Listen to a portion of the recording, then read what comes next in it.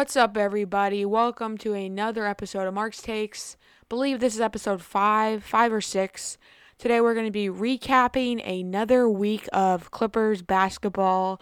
It was an interesting week. I think it was a bit uncharacteristic of the Clippers, but usual, around this time, pre-All-Star break, tired, you know, it's not unusual to see a team playing like this, and I would say the word to describe them right now would probably be inconsistent. I think we were playing pretty consistently. Like last week, we had like four in a row. We lost to the Jazz because we had like starters out, and then we beat the Jazz, and then this is where this week begins. So we lost to the Nets.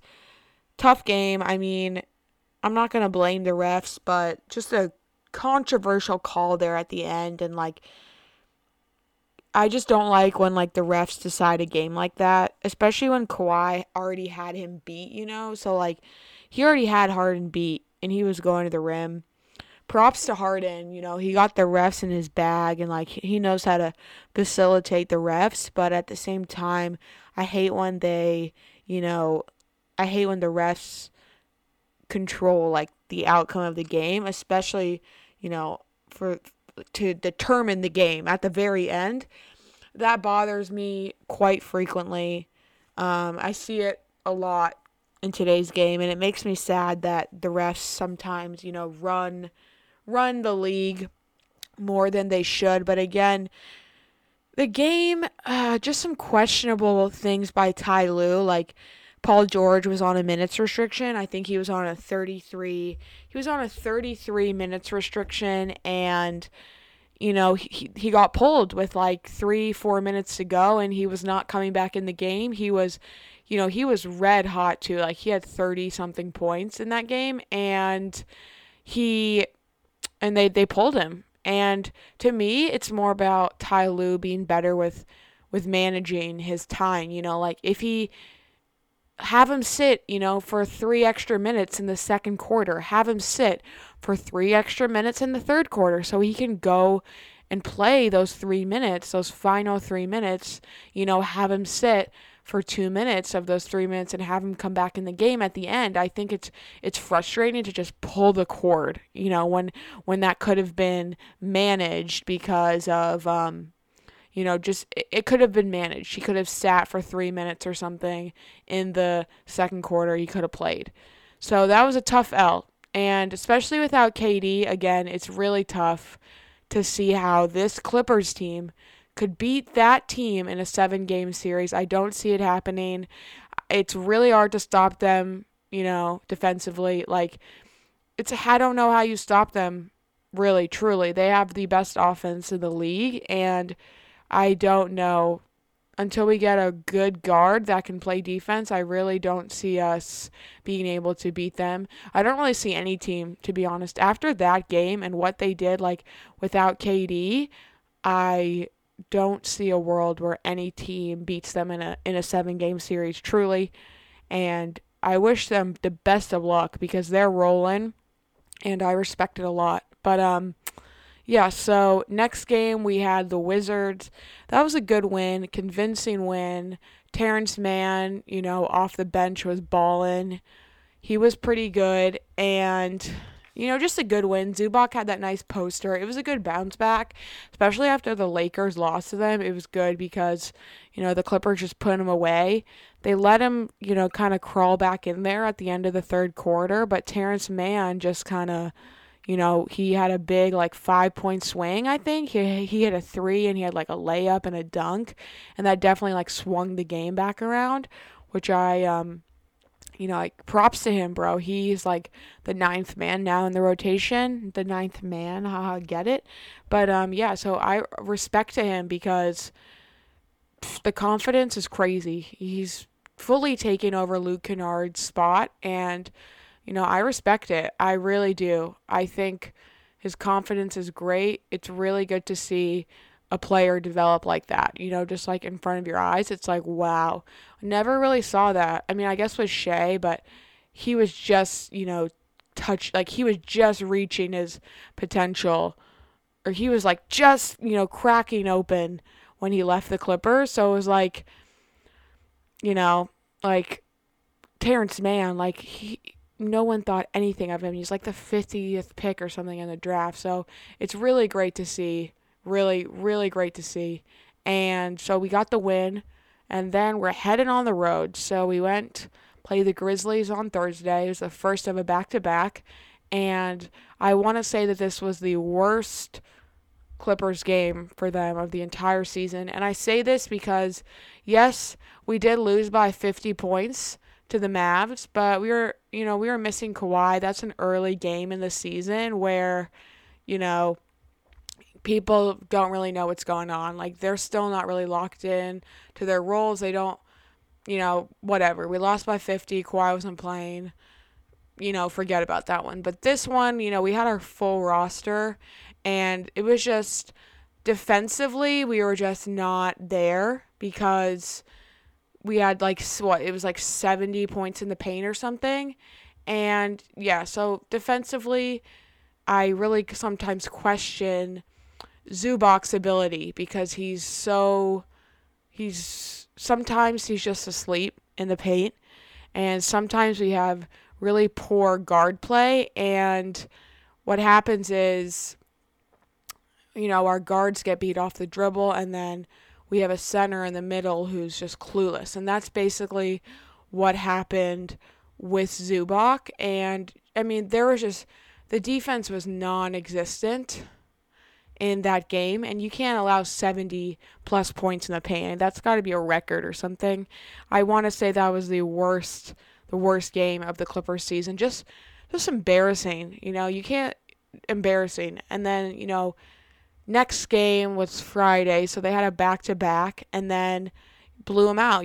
Blew the Grizzlies out. It was a good revenge game. Kawhi was really good as well, and I mean, better game. Just defensively, they were so much more active, and just a good bounce back. I thought the energy was a lot better. Just that Thursday game just really pisses me off because those are the type of games that are so winnable, but they're just not there. They're just not mentally there, and they just kind of check out, and that pisses me off. I get it. Adversity is good, and every team needs a bit of adversity, but there's a difference, I think, between adversity and being lazy.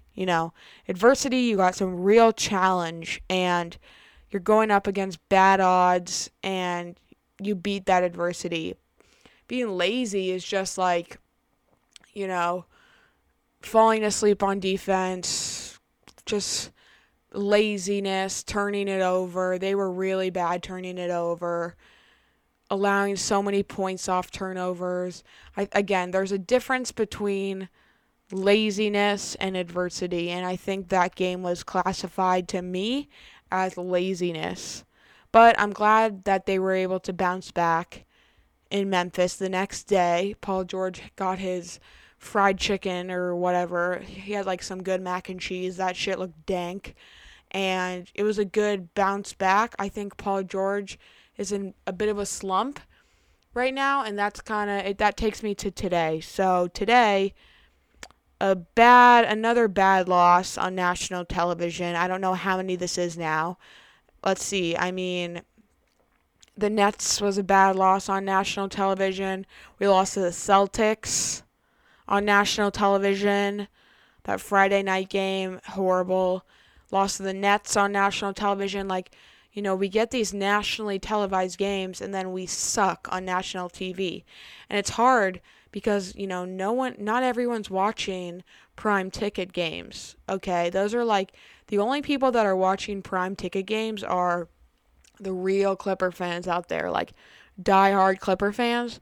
The people who watch the national games are more NBA fans who are casuals about Clipper basketball. So when they're seeing the Clippers lose constantly on national television, they're gonna say bad things about the Clippers because it's you're only getting a very small sample size of the Clippers when they're on national television, when they underperform severely. I mean, they underperform badly on national television. Paul George, again, he didn't underperform though last Sunday against the Nets. Like, I'll give him that. He didn't underperform at all. He just got pulled, in the final 3 minutes or whatever it was. Like, he just got pulled. Today, underperforming for sure, 100%.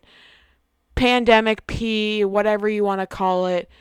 And it's tough because I love Paul George. I'll defend Paul George, a lot. But when he's constantly underperforming on national television and you see everybody just like slandering him, it's really, really tough. Again, because these people are only getting this small sample size of him. After I've seen him, balling for the entire year now, I think, he was injured, sidelined, whatever, came back, looks really bad. I mean, not bad, just like shot is off for sure. I mean, he's had good moments, I would say, but this Bucks game was just, he did not look good. He was forcing shots. He was just rushing on offense. He was just like, we had so many opportunities to just put the game away. It was like what, 100 to like 95 or whatever. There were so many opportunities to put the game away, and I'm not trying to single out him, but there were so many opportunities to put the game away where they couldn't. And I could pinpoint the exact moment where the game shifted. It was when Patrick Beverley turned it over. He was trying to spoon feed Marcus Morris for a shot, like the elbow, and turned it over. And that moment, the momentum just kind of flipped, totally flipped. And I'm not saying Beverly cost us the game, but there was a sequence of errors that were horrible for the momentum of the team. And you can't have that down the stretch in a big game like that. You can't have mistake after mistake after mistake. Like, a championship team does not do that. That's how you stay in the second round.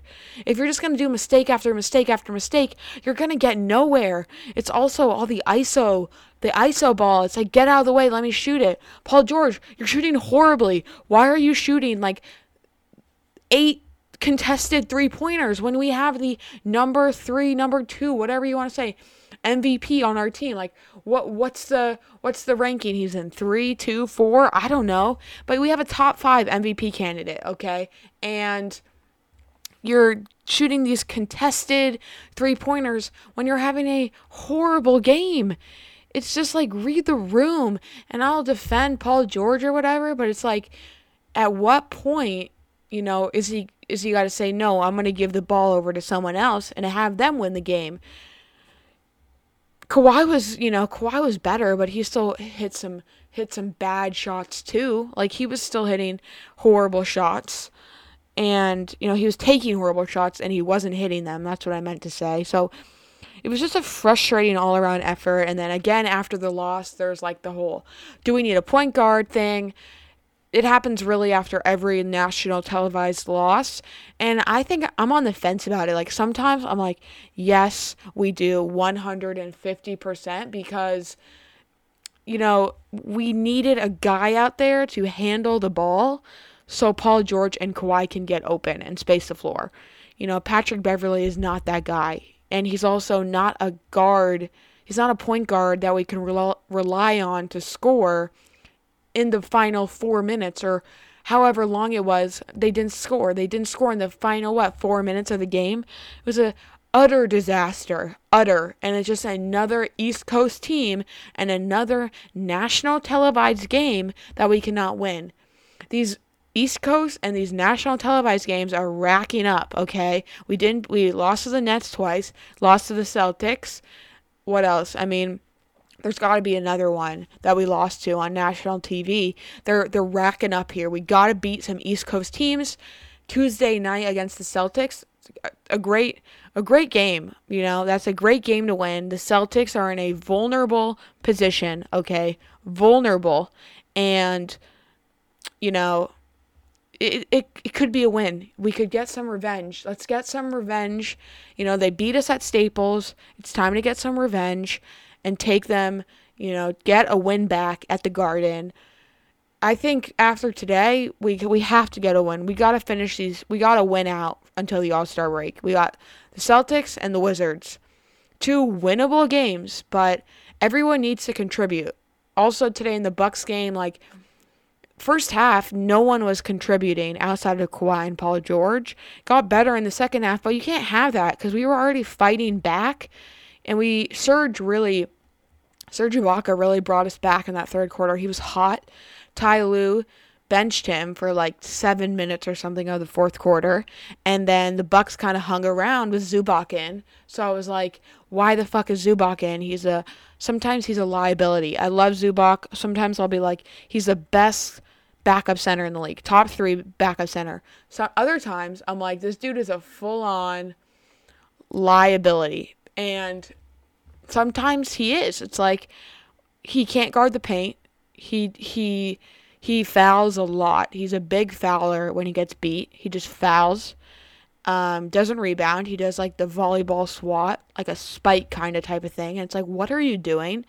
So he's really inconsistent, and I think that's a word that just kind of fits with this Clippers team is inconsistency, especially this week. Like, if I'm recapping this week in general, inconsistency is the word that comes to mind, just because, it's win-loss, win-loss, win-loss, and we can't really seem to get going on a win pace. We were like win-win-win, win-win-win, loss, win-win-win-win, loss. But now it's more like win-loss, win-loss. We really can't seem to get on a roll, and that's not the way you want to be going into All-Star break. We want to be rolling, want to be feeling good, want to come out hot, especially because we have that really, really tough stretch of games. Our strength of schedule post All-Star break is really tough. I mean, we have that like 9-game homestand, and yeah, I mean, it's tough. So I want to end the first half of the season on a high note, okay? And yeah, I mean, I just want to end the first half of the season on a high note. I think it's not time to overreact, okay? They're 24-12, but I think consistency is key, and just keep building momentum to the playoffs. None of this is like, this win-loss thing is never good when you're rolling into the playoffs. We want to be consistent. We want to close out games consistently. Their inability to close out these big games, especially on national television, is just brutal. It's brutal to watch as a fan, truly, because I've seen it. It's just like a movie I've seen a billion times because it happens every time. And yeah, I mean, some people will,